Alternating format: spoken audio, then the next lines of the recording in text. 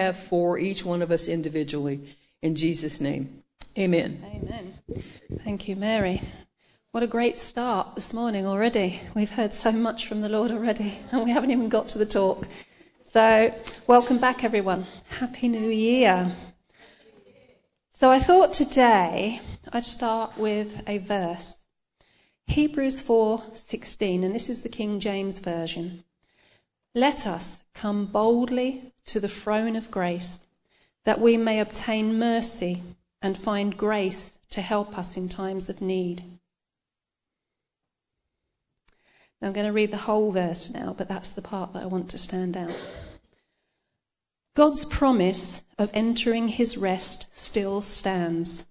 So we ought to tremble with fear that some of you might fail to experience it. For this good news that God has prepared, this rest, has been announced to us just as it was to them. But it did them no good, because they didn't share the faith of those who listened to God. For only we who believe can enter his rest. As for the others, God said, "In my anger I took an oath. They will never enter my place of rest." Even though this rest has been ready since he made the world, we know it is ready because of the place in the scriptures where it mentions the seventh day. On the seventh day, God rested from all his work. But in the other passage, God said, "They will never enter my place of rest." So God's rest is there for people to enter, but those who first heard this good news failed to enter because they disobeyed God. So God set another time for entering his rest, and that time is today. God announced this through David much later in the words already quoted today, "When you hear his voice, don't harden your hearts."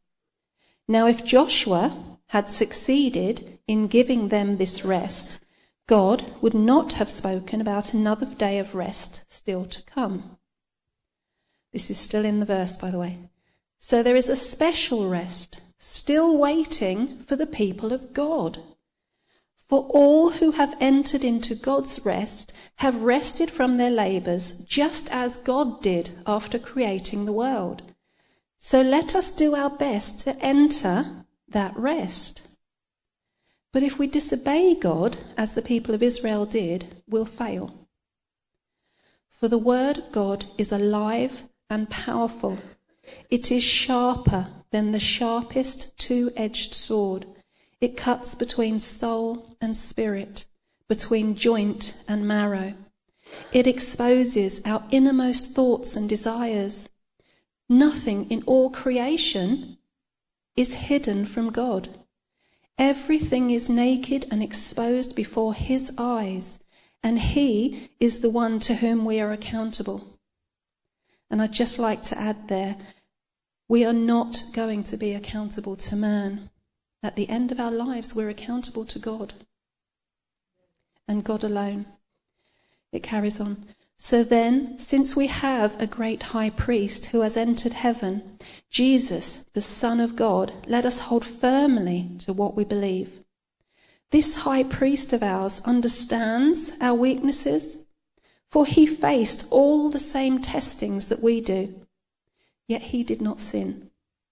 So let us come boldly before the throne of our gracious God, and there we will receive his mercy. And we will find grace to help us when we need it most. Amen. Now that says we will receive his mercy and grace, not we might. Putting it simply, God the Father always intended us to come into his presence and experience his rest, his mercy, and his peace. We were created for a relationship with him, a relationship of love and of trust, of grace, of mercy, of joy, of fun and peace and rest. He created laughter in us. Do you realise that? He gave us the ability to laugh because he wanted us to experience joy. He gave us minds to explore and discover. And he calls for us not to forget that we can rest at the end of all of that. Verse 9 says, there is a special rest waiting for the people of God, a rest that can't be experienced outside of his presence. So we have to come into his presence to experience that rest. Verse 13 said, nothing is hidden from him. He even knows our deepest thoughts and desires. He knew my deepest thoughts many years ago when I was sitting in a garden and I was praying and I was thinking, Lord, thank you for my 2 wonderful sons. I would have loved a little girl as well. And I pictured this child with curly hair. I pictured my daughter. He gave me my daughter. And I hadn't said that to anybody. Only God knew that. He knows our deepest desires. And it's in his heart to give us our heart's desire. But it can also be quite scary, can't it? To think, oh, he knows everything about us, including our thoughts. Verse 14 and 15 says, we could feel that we no longer come close to the Lord.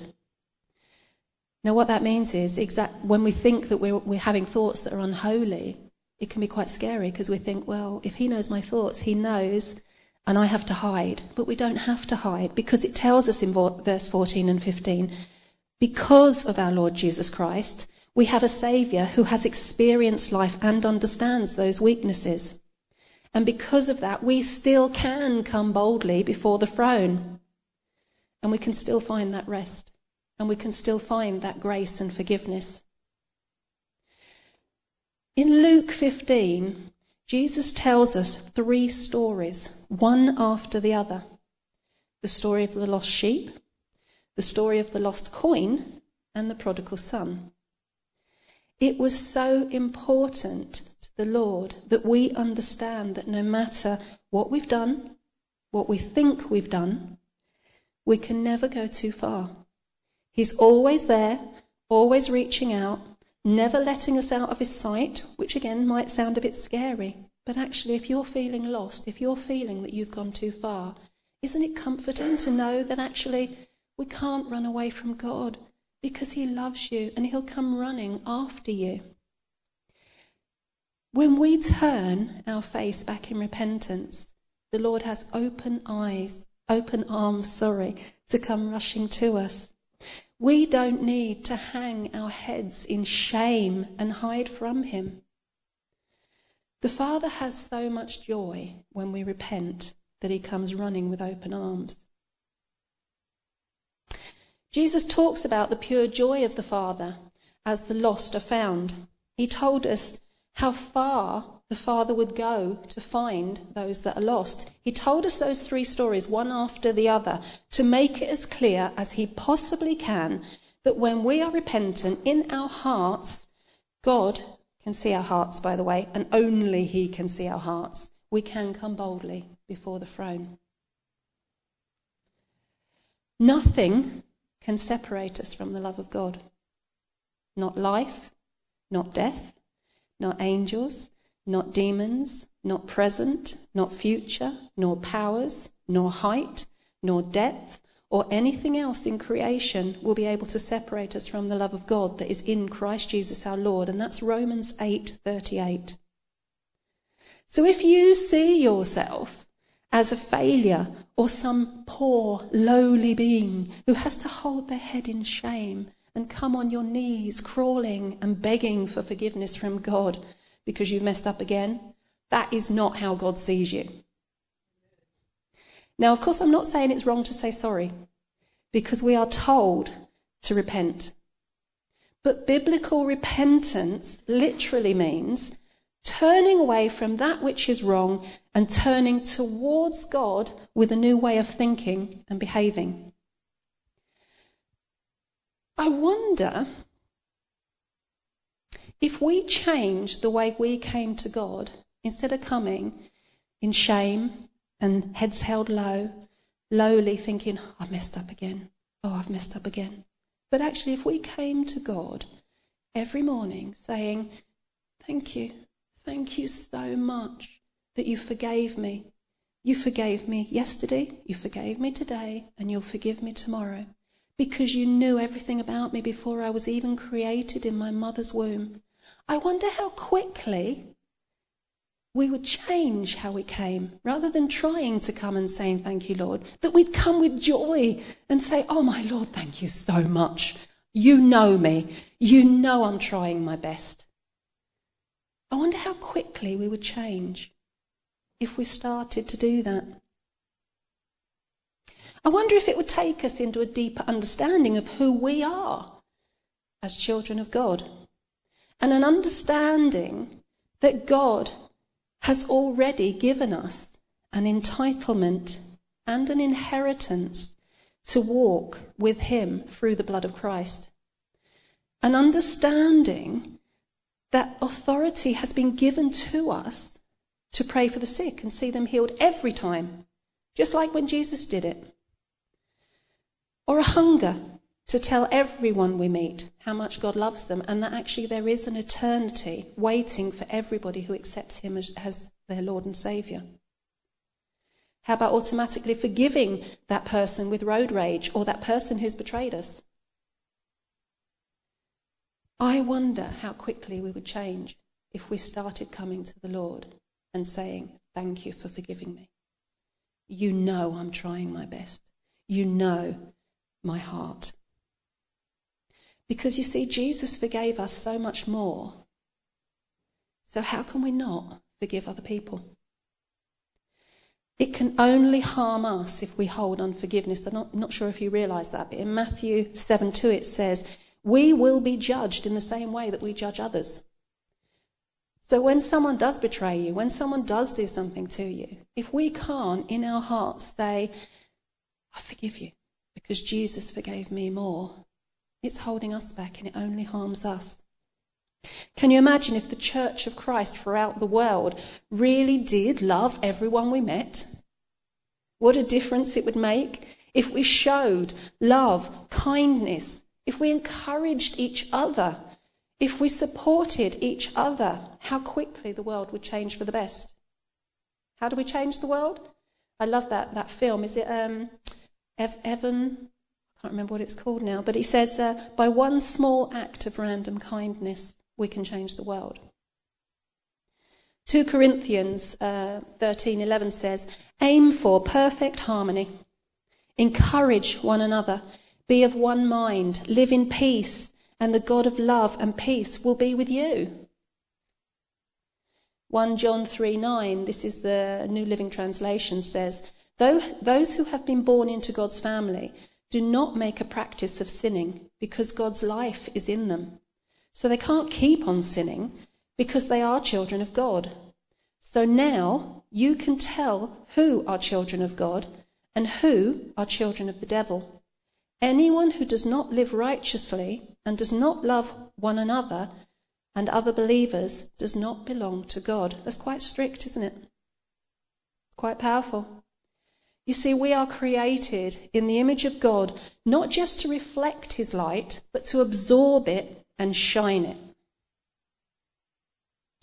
We're called to preach the gospel, heal the brokenhearted, set the captives free, recover sight for the blind, shine the light of the Lord into a very broken world. That's in Luke 4.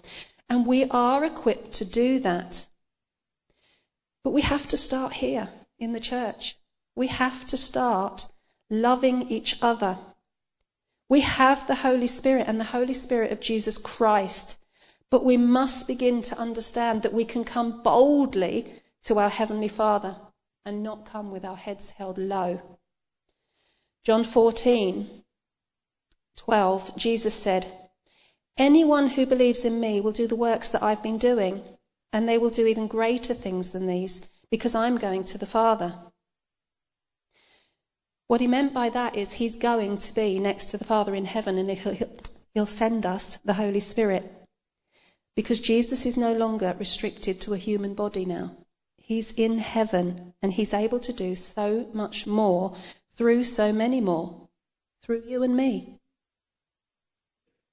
We will do greater things. It continues, and I will do whatever you ask in my name, so that the Father may be glorified in the Son. You may ask me for anything in my name, and I will do it. In 2022, we saw miracles. We saw healings. We saw provisions. We saw jobs. We saw some amazing things. And this year, I truly believe we're going to see many more amazing things. Things that will make us stand in awe again and even more of our wonderful God, because he's an almighty, caring and powerful God. And he loves this mixed up world so much that he sent his only Son, not just for us, but for them, for everybody out there. And we have a big, big part to play in that. When I meet the Lord, I want him to say, well done.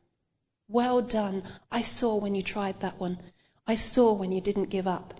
I saw when you came to me. I saw when you encouraged that person. Well done. And I want him to say it about each of us and our children. I want him to say, I know how hard you tried. I know what you did. It took courage. It took faith. And I was rooting for you. Yeah? We are children of a living God, the only living God. He's not made of wood or even gold or even diamonds or the precious metals that are out there. He's living, he's alive. And when we accepted him as our Saviour, we became born again into a new life and a new self. The old self gone, it's washed away, and we're not the same. New life begins.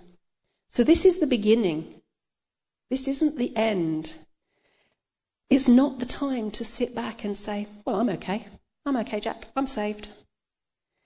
This is the time to go out there, because the harvest is plentiful and the workers are few. This is the time to stand up and say, whatever you want, Lord. I'll come boldly before you because I know you can use me, even as I am, because you love me. You see, he has a plan and a purpose for each of us and our families. Joshua 24:15 says, me and my household, we will serve the Lord. Let's declare that every single day. It doesn't matter how long we've known the Lord, how many mistakes we've made on our journey. The Father's arms are always open wide to us. We're all in the beginning of an amazing journey and an exciting new life with the Lord. We've received the good news, and in a manner of speaking, we've now joined the publishing company and to spread that good news. It's a new life of righteousness, of giftings, of authority and power in the precious name of Jesus. But it's not for us. It's for us to share to the rest of the world, a world that is yet to know him.